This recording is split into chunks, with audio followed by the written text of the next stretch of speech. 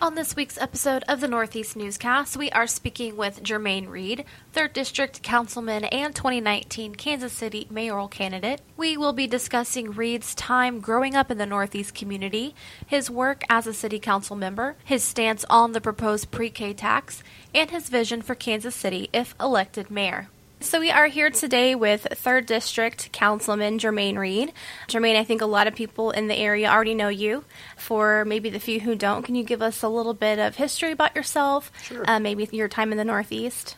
Well, thanks for having me. It's always fun to be able to do these types of shows and podcasts because folks can listen whenever they feel free. Exactly. To listen, they can stop and start. Right. And all of that, so it's always good. And just as I think the new wave, new age of technology is a lot of fun. So good to be here with you and Northeast News and to talk a little bit about myself, but then, of course, more importantly, the issues that are most pressing to the Northeast and, of course, to our city at large. I am born and raised here in Kansas City, Missouri. Spent a little time here in the Northeast as a graduate of Northeast High School.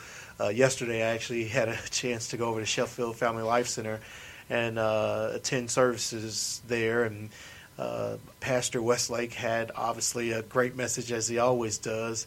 It also was a reminder of when I graduated from high school in 2002 from Northeast and how important this neighborhood is, not only to me, but then the ton of memories that I certainly have from my high school years of running up and down St. John Avenue on the track team to playing maybe over in Bud Park or going over to McDonald's to grab a bite to eat, or whatever it may be. So over there off Independence Avenue. But, for me, serving on the city council has, I think, been probably just a reflection of my life and my long service to our city. And even in high school, been, really push, I think, in the direction of service. It was the last year of high school when they were doing the magnet school themes, and so it was law and public service. And a lot of my friends from J.A. Rogers, it was a middle school then, but now it's a elementary school. But a lot of my friends ended up going to like Rockhurst High School or even the St. Teresa's and all of that, or folks went to Purcell or other schools. And for me, I was very aware of kind of what I wanted to do, and I'm like, I want to go and do the public service thing. I think that's of interest to me. And so I, of course, chose to attend school in Northeast. But it was one day that always stands out where a teacher told me at one point, you're not smart enough to go off to college, and you should probably try to find somewhere else to go because, maybe you should focus on our military theme versus the public service because it's not going to be good enough for you. And so I committed myself to making sure I was going to do everything I could to not only go to college, but also the number of people who surrounded me and really had a huge impact in my life, like Alvin Brooks and Manuel Cleaver and many others within the community, and my mom who really instilled a value of education and trying to do everything that was possibly best for my brothers and I. And so it's always been important to me, but I think it's been one of the reasons why I've considered this long career and journey on the city council now, in nearly 8 years now that have passed, where I have been focused on a number of issues from trying to figure out how do we eliminate the food desert to reducing crime and violence to making sure that we have access to public transportation options for all of us, to ensuring that we're doing everything we can up and down the Northeast from the different CIDs that Bobby Baker runs and a number of other things, and look forward to much of that discussion. But last piece of bio I'll mention because I kind of took a trip down memory lane in my mind here as we sort of reminisce. But is that, of course, I've received my undergrad degree from the University of Missouri, Columbia, and also a graduate degree from the University of Missouri, Kansas City, so UMKC. Block School of Public Administration. That's a little bit of bio. Spent a little time in Washington, D.C., worked on Capitol Hill, worked for city government there. Came back home to Kansas City probably 3 years after my stint in Washington, D.C., and ended up running for office after working in the Green Impact Zone area. and becoming the youngest elected official here in Kansas City in city history on the city council, been elected at 25 years old.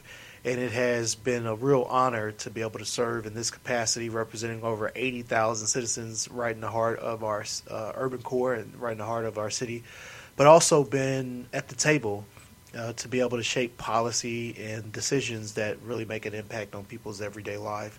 And so I'll stop there, let you ask a question. No, you're but good. I think those are some opening comments for you. Absolutely. I appreciate that. So, of course, term limited. You were elected in 2011, reelected in 2015. So let's talk a little bit about your work in City Hall up until this point before we go into why you're running for mayor for Kansas City. Kind of a few things that stand out to me since I've been here. Sure. Ban the Box is one big one that I was following for a while, and then the MLK Boulevard. So I kind of want to talk about those two, kind of why you decided to champion these things and stand behind these ordinances and issues, and what that means to you. Well, we'll start with Ban the Box. You know, Ban the Box really was something that we did back in 2013, the first time.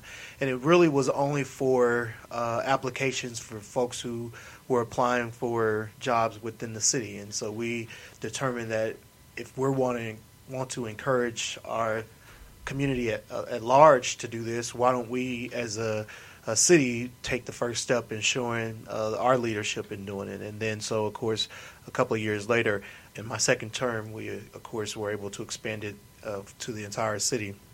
But what it does is that it eliminates the question on applications that basically asks, have you ever been convicted of a felony? And there's so many people who are re-entering our community that have spent some time away, of course, that are trying to find an opportunity to get ahead, or there may be those persons who maybe done something very simple in their childhood and it's on their record at this point, but it's very small, minor offense. And so it was important to me to be able to try to lead this Ban the Box initiative to be able to help those individuals who oftentimes are stigmatized by that very check of that box. They realize, if I'm going in to apply for a position, they're just going to throw my application to the side, and I want to have an opportunity to even present, my skills and myself for the position. And so it's part of the reason why I certainly championed that. There were a number of organizations that were behind the push for that here in our city, like More Squared and CCO and a number of other organizations that really have advocated for this type of justice.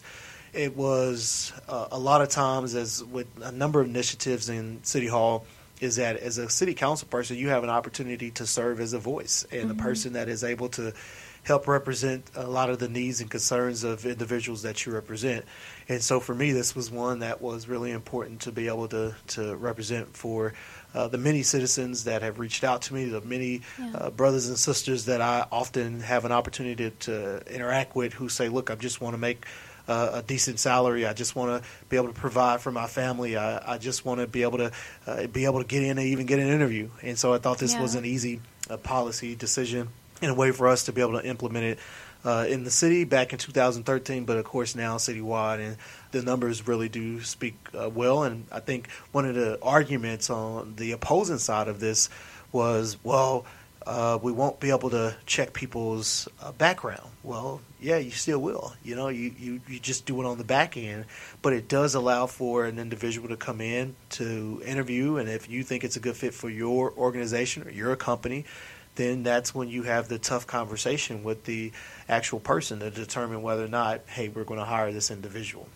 I think the second question that you asked was the most recent sort of success, and that really does stem back from my early days on the city council as well, from 2011 and 2012. And I had, at that time, pretty much started advocating for changing the name of Prospect to Martin Luther King. I realized that we, as the 37th largest city in this entire country, in most major cities that have a significant honor for Dr. King, most of them are actually streets. We did not have one. And so I thought it was probably advantageous for us to do that, but I didn't realize that I was joining a discussion that has been nearly 3 to 4 decades long here in Kansas City. And just like the other issue of Ben the Box, which we were just discussing, is very similar, that oftentimes someone needs an advocate. And while there, of course, is opposition to anything that you decide you want to do at any given point, there was opposition to the Prospect naming, and then there was an onslaught from supporters of a number of civil rights organizations, and I think most notable, the SCLC of Greater Kansas City, the Southern Christian Leadership Conference, which Dr. King was their first president of the national organization. But and then, of course, here locally, you have the Greater SCLC of Greater Kansas City, which is chaired by Dr. Vernon Howard. And so a number of community stakeholders and others and council persons were in agreement with it. Obviously, there's a lot of moving pieces here about this, of course, from the mayor's task force committee, which came out with 3 different recommendations. There was a number of places where people said it should go one way or the other. But when it's all said and done, I'm only one person on the city council, and you have to have at least 7 votes, including yourself, to be able to get anything passed. And so there were others who also saw, I think, the need and value of becoming now one of 900 cities across this entire country, and to recognize a globally civil rights leader who, and by all sorts of the word, has definitely paid his way and earned the right for us in this major city to be able to honor him in a significant way. And so it's always been important to me. I did not agree with trying to half name the actual street to Dr. King. So I think at one point there was a suggestion of, let's name it Dr. King on Paseo. On the Paseo, I remember that. Yeah. I didn't agree with that. And so I thought that a real significant honor, and that's one of the things that I championed when I heard of that. And so I think at this point, of course, the council has voted, and I think it's important for us as we move into next steps in implementation of the actual streets and the street signs that are being hung, is that we have to make sure that we as a community, we as a city, embrace Dr. King's name, because it's just a name, but it definitely honors a real legacy, a civil rights icon, nearly 51 years after his assassination. And I think it's incumbent upon all of us to try to embrace it in a way that makes us feel, would make everyone know, I guess, the most importance of him actually being worthy of that name and what he stood for: peace and nonviolence, and dignity and love for your fellow man and woman, and all those things are really important. I think those are at least 2 things that you asked me to discuss, but on top of that, I would just add that I certainly have been a real advocate for a number of other things as well. And I think that my advocacy for grocery stores along the Prospect Corridor, to my work with KCI Airport and being on the selection committee and serving as the chair of our Transportation Infrastructure Committee, and really helping lead and push our community in a very robust conversation about a number of these issues that we have been able to tackle. I think it does serve as a good roadmap and picture into how I certainly will lead as the next mayor of this city. And it's part of the reason why I have offered myself of service to this city and asked for people's votes on April 2nd when they go to the ballot box to vote for me, Jermaine Reed, that is, on the ballot, so that I will be able to continue to lead our city. There's so much more work that needs to be done.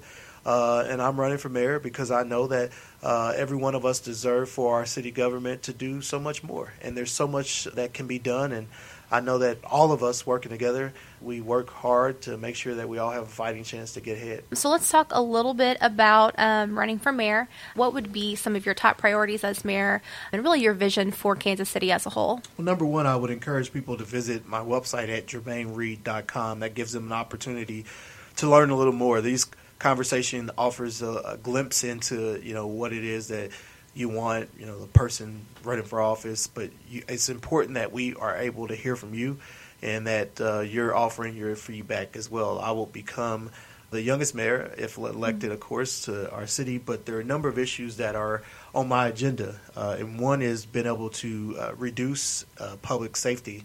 Crime and violence is rapid in our community, unfortunately, and it's important that we're doing everything that we can to increase public safety efforts and be able to reduce violent crimes. We talked a little bit about banning the box. The other issue would be ensuring that we're expanding job training, workforce development, and also supporting our small and local businesses. Another issue is being sure that we are focused on investing in all parts of this entire city, certainly within the Northeast. This city is 319 square miles. We have 211 neighborhoods that represent the makeup of this community, but it's important that we're investing in every part of our city. And then just making sure that we're ensuring that our government is responsive to every one of us and make sure that our public safety and our public basic city services are actually honored. We all pay taxes into this corporation that we call the City of Kansas City, Missouri, and it's important that we're able to do that. And then the other piece of it is making sure that we're investing in our transportation and infrastructure options, because bottom line is that we need to fix these potholes out there. They're pretty bad right now, Right. And we need to ensure that we do that. And, of course, a lot of that is spelled out on my website in terms of some detailed plans for it, and I encourage people to visit JermaineReed.com and learn a little bit more about those topics and much more about just my history and work within the city. I know you attended the public budget meeting on Saturday at the Greg Kleist Community Center. We had a lot of people turn out, a lot of people from the Northeast community to kind of speak to what their priorities are as far as the Northeast is concerned. What was your takeaway from that? Well, a number of those issues really spin around violent crimes and violence that continues to plague our entire city was one of those issues.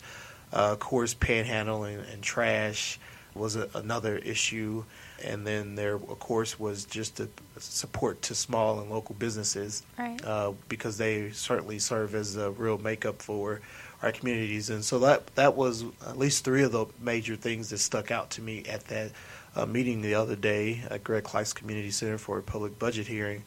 I'm always impressed and intrigued by the level of engagement that persons in the Northeast bring to their community.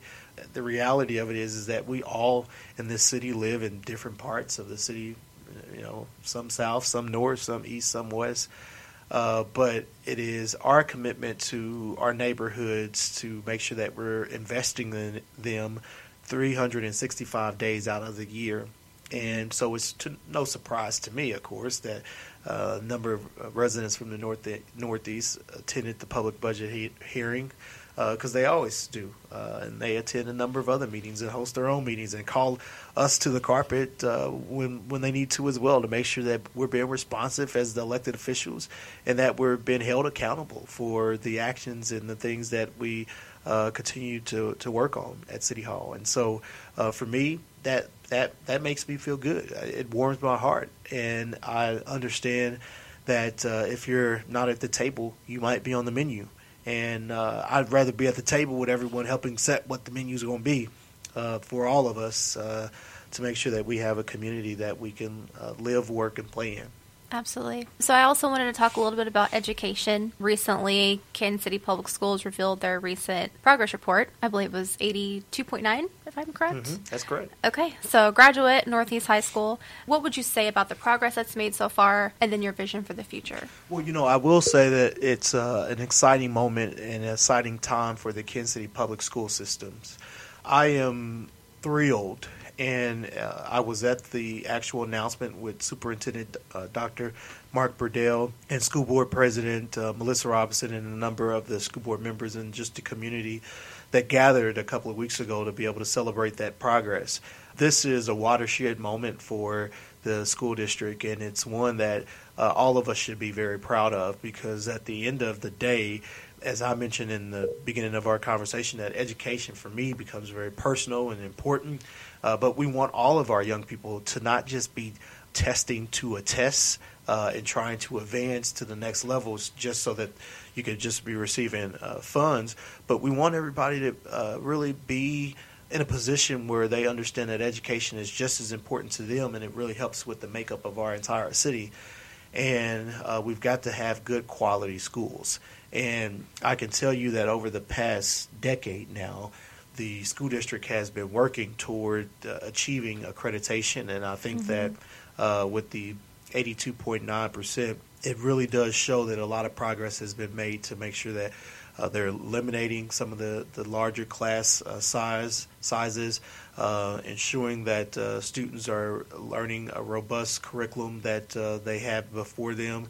They're working in the community on a number of different levels to really just engage a number of the community stakeholders as part of this, and that this requires a real holistic approach to education and making sure that our children are educated in our city. And so as a graduate of Northeast High School, and I've matriculated through the Kansas City public school system my entire pre to 12 years, it's important to me to make sure that, of course, it's continuing to be very successful. And it's a very proud moment to be able to get to this point. Education becomes so difficult to sort of measure, but it's one of those key measuring sticks that we've got to make sure that we're educating our youth. To your larger question of, what would a Reed administration look like in terms of, with a focus of education, is that with 14 school districts in this entire city, of course, the Kansas City public school system receives a lot of sort of notoriety here and there. I want to work hand in hand with our educational institutions to make sure that we have quality schools for all of our kids. While I appreciate Mayor James's pre-K initiative, I'm not going to be voting for it when it comes to Election Day, and encourage others not to vote for it. Frankly, all the school districts have said that they are not supportive of it. I think it's a regressive tax. I don't like the fact that it takes away from economic sales tax for us to be able to really address a number of issues, from affordable housing to eliminating blight within our city, and a number of other things with that 3/8 cent sales tax. We should probably increase the mill levy, which has not been increased in the Kansas City School District at least since 1966, and try to find ways to make sure that if there is a property increase, that we're doing things to make sure that we have quality education. I don't think that the pre-K tax is something that is going to be able to benefit those who really need it the most. And so I say all that because in my administration, I do think we have to find a real quality solution with our community partners, our educational institutions, to really tackle this pre-K issue head on. I, again, applaud Mayor James for sticking to this and working and pushing tooth and nail to make sure that this is potentially done. But if it isn't, we obviously need to make sure that our kids are learning and that they're ready to go when they enter into kindergarten, coming out of preschool. And that's really, really important to all of us. And, I certainly, while I don't have any kids yet, I likely will soon. And I want to be sure that my kids are able to go to a good quality school. Right. And I think that's what all of us really want. And my administration will continue to push for programs like the Mayor's Initiative for Reading and other programs that really benefit the education and well-being of our youngest citizens in our city. Right. So if you are against the pre-K tax, and I think there's a lot, like you said, all the superintendents of the Kansas City area don't really support this pre-K tax, what would you say is the answer? Yeah, and again, I don't think that those of us who have said we're against it are against it on face value. I grew up homeless. At one point, my family was house to house.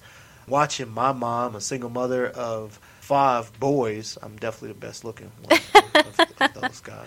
I'll have to see the other 4 to make the judgment. Okay. Just see me, and then you see it. And just think of okay, I get it. I gotcha. Now, if they were here, obviously this whole studio would be torn up. With now, are you only saying that because they're not here? Are they older? Okay, perfect. One older and 3 younger. But while I make a light of that, my mom, she worked hard to make sure that our lights were on, to make sure that we had food on the table, to make sure that we were involved in the community, and making sure that we were doing things that kept us active and going. But a lot of times it took sort of our village to really help make things happen for us, because we didn't get shoes besides maybe once or twice a year, and that was 2 pair. One, you had some good Easter shoes for Easter Sunday. You don't know anything about you know anything about that? Do I know anything about that? A little bit, yeah. So yes, and first day of school shoes, and anything else that came from there until we were able to get a little older to purchase our own here or there, maybe.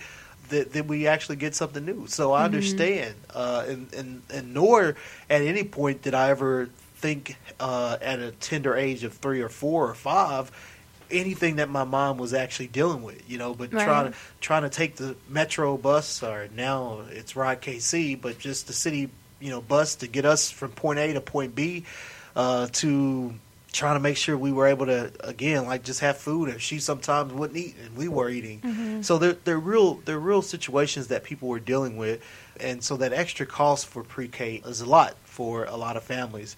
And, I think the solution really has to come in and make sure that it's not something that's going to be regressive. It's not something that those who really need it the most will not be able to get it. We've got to make sure that we are making sure that there's quality pre-K for everyone who actually needs it. And I want to be able to, as part of my administration, in my first 100 days in office in August, to be able to roll up my sleeves and meeting with all the superintendents and trying to figure out what is the best solution for all of us in this city. I have had an opportunity to chat with many of those superintendents who have a number of different suggestions and recommendations of what we should do. We have an issue that's before us, of course, and I don't want to be too premature in terms of saying it's not going to happen. I mean, someone will probably say the same thing about me saying I'm running for mayor. So I don't want to say it's not going to happen, because if it does, we have to be able to figure out how to implement it. And I stand ready to certainly do that, and look forward to serving as the next mayor of the city and working to fulfill quality education for every single person. So I definitely appreciate your time. Oh, yeah, I appreciate you talking to us and all of the residents in the Northeast. Is there anything else that you wanted to add that we might not have touched on today? No, I would just probably say again, please be sure to visit my website at jermainereed.com. I started this campaign some year and a half ago, and it has been a real honor and joy to be able to see so many different parts of our city in so many different lights, to have a new fond appreciation for the city that I love and have grown up in. And I look forward to being able to serve as the mayor of the city to really keep our city moving. We are a city that's on the move, and I think that we have seen some very good days, but I think our best days are yet ahead. And I want to serve as a champion to be able to work with my fellow peers on the city council and community leaders to really push our city forward into this next decade that is coming upon us, to really push and do a number of small things, big things, in-between things, or however you like to characterize it. And what do I mean by that? We have the issues of, just as I mentioned, our basic city service. How do we make sure that our trash is picked up on time? How do we ensure that our potholes are actually filled?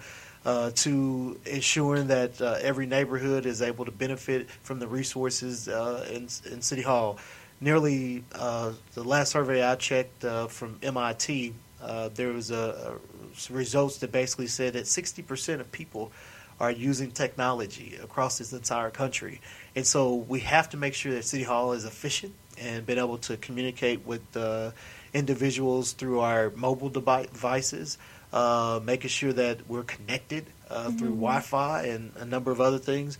But then, of course, just the connectivity of our transportation options, if it's shared transportation or if it's the type of scooters that we've been able to see across the community, or if it's been able to get a MAX, which we're working aggressively on down Independence Avenue. There's so many different things that are moving, and there's so much more work to be done. And I'm hopeful that on April 2nd, citizens will give me an opportunity to continue to take this message to everyone to the general election, of course, in June. And hopefully there in June I'll be elected and take the helm of office in August of 2019. Visit my website, JermaineReed.com. Get involved in the conversation and look forward to shaking and touching everybody that I possibly can the next 28 days or so ahead before the election. Well, Councilman Reed, thank you so much for your time. I appreciate all of our conversation here, and best of luck in April. Appreciate it. Thank you. Thank you. And that was Jermaine Reed, 3rd District Councilman and 2019 Kansas City mayoral candidate. Thank you for tuning in to this week's episode of the Northeast Newscast. For the Northeast News, I'm Elizabeth Orozco.